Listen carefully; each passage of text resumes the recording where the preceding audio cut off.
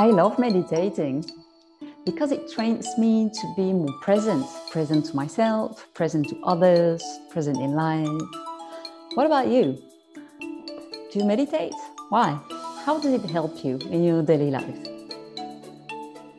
Bonjour, practical dreamers. It's Claire from integraldaylife.com with practical body, mind, wisdom and tools to create balance in life and be free to be who you are, to do what you love and to live how you want. A while ago, I was talking about morning routine with a guy. He was describing me what he does in the morning when he gets up. And one thing he does every morning is meditating. So he told me I meditate every morning for 10 minutes. And then I feel like moving. So I get up and I just do my things, yoga and so on.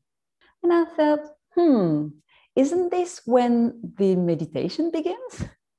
You know exactly when, oh my God, it's itching everywhere, or you want to move, or there are just too many thoughts in your head. That's almost scary, right? But in the Western world, we took meditation and transformed it into a tool for wellness a long time ago. So to me, it feels like looking the finger, you know, when the master points at the moon and you're like, oh, that's such a beautiful finger, and you miss the moon entirely. But peace of mind is just a side effect of meditation. It's not the end goal. You know, that's why, and that's how we end up with feelings like, oh no, meditation is not for me. You know, I cannot sit still. I cannot empty my mind. My thoughts never stop. Yeah, they don't. That's what thoughts do. They just come again and again and again. So here we think about meditation and we have this stereotype image of someone looking so serene, you know, this face, living in peace and harmony with bunnies all the time and a rainbow probably over their shoulders. But this is not the image of someone who starts meditating. The person in this image started a while ago. First, they were moving just as much as you are. They were probably wanting to itch everywhere, or they were just impressed by the number of ideas going through their head. Oh, wait, did I say impressed? Probably overwhelmed. A bit like, oh my God, why am I thinking so many stuff? Do I have these things inside my head all the time? Yes, you do. So the real purpose of meditation, it's enlightenment, it's spiritual awakening. And by the way, some people, and especially when they have been through trauma or they are heavily anxious, they need to do other things first before they can sit and safely stay with their thoughts and their emotions. And for everyone, we need time. We need time to learn to stay present with discomfort, you know, without trying to escape. So what I'm saying is, if you're struggling right now with meditation, I've got two good news for you. First, you're human. Welcome to the human family. Yeah, you're not a robot. Yeah, you're not superhero. You, a human being. And I love you. The second news is you might be mistaken on the real purpose, and that's why you're struggling. So we have meditation, and the end goal of meditation is enlightenment. No one said enlightenment was going to be easy and everybody right. No one said that, not even Buddha. Now, on the other hand, we have what I call self-hypnosis and what most people do call guided meditation or guided visualization, which is really a trance with all kinds of purposes that you are guided into or that you can self-guide into. You can totally do this for yourself. But then there is a purpose. You might do it to release stress, to sleep better, to have better confidence. Whatever it is, you have an idea of what you want to get out of this. And that's why you're doing it in the moment.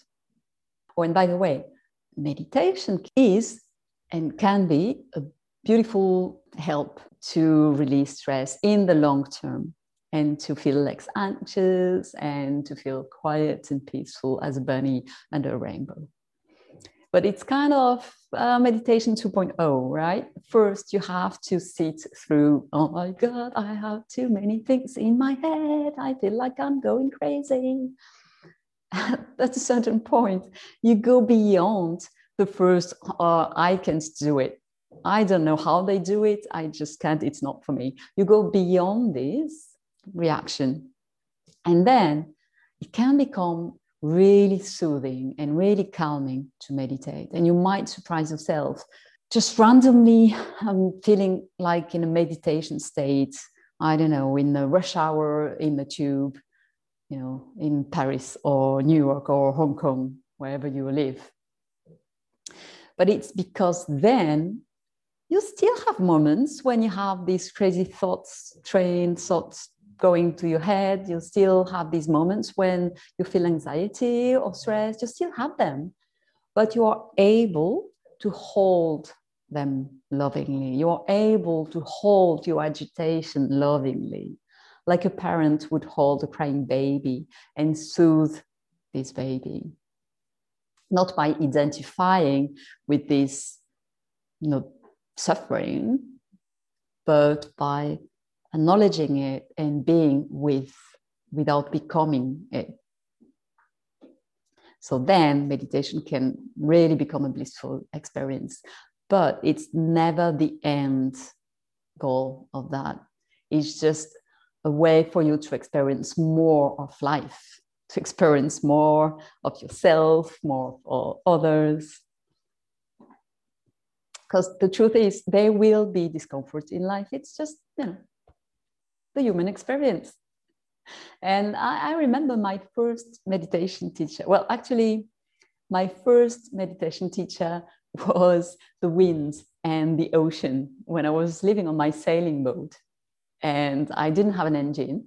So when the wind would go off, well, I just had to wait for who knows how long until the wind came again and I would be able to go. And sometimes it was really uncomfortable because, you know, there were dangers around. And anyway, first meditation teacher, overt meditation teacher was Sasaki Sensei, my shiatsu teacher, who was beginning every shiatsu class and lesson by sitting, by meditation.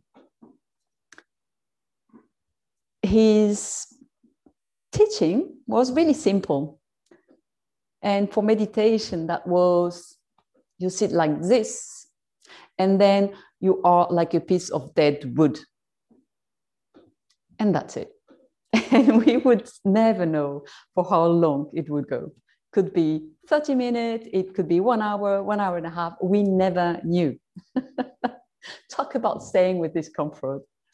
But by the way, staying with discomfort,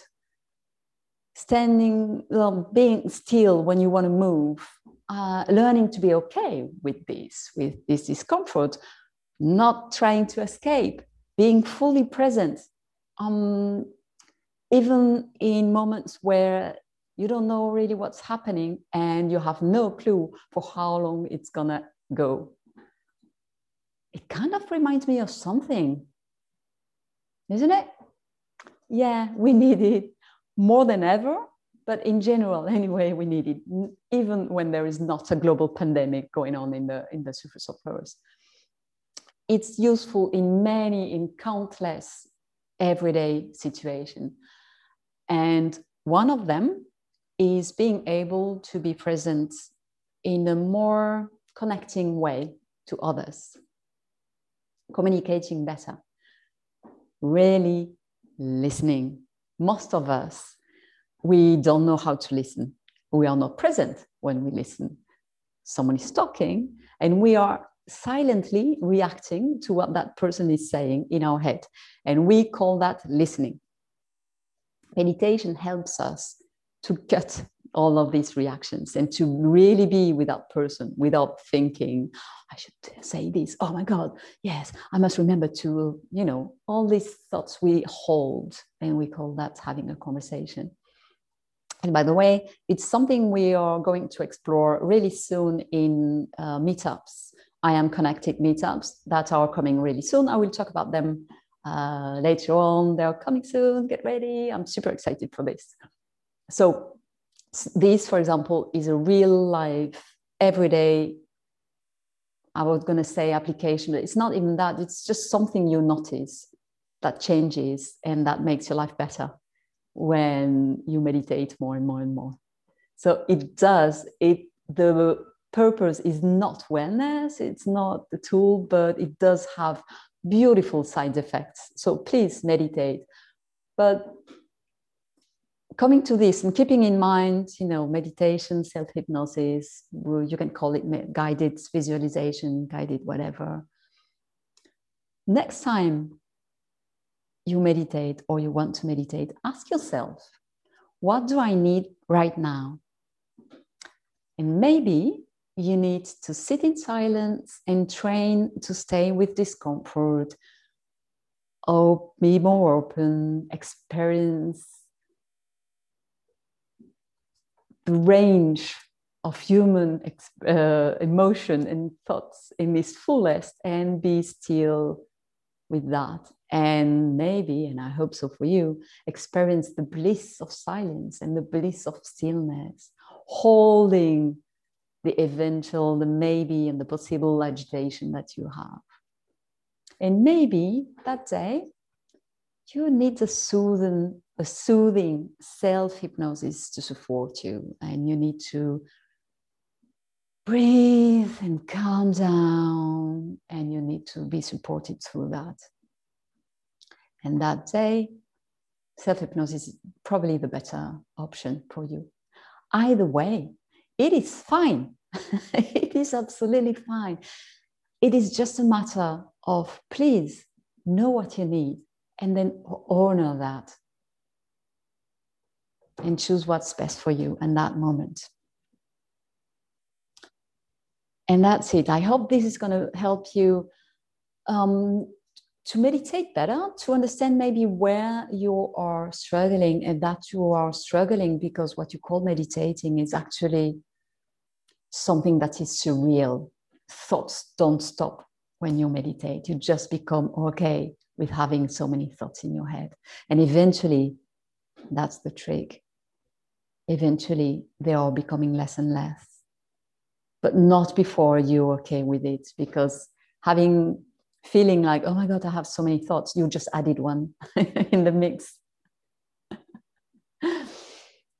So I hope this helps.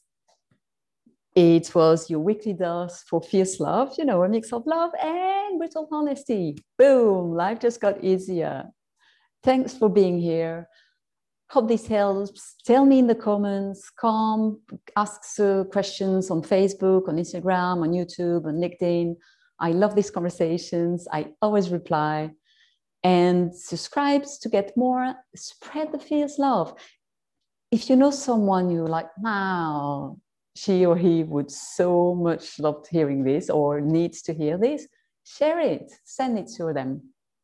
Stay tuned for the I Am Connected meetups. It's coming very soon. Super excited for that. Hope to see you there. And see you for the next video. Till then, embody 100% you. Bye. Au revoir.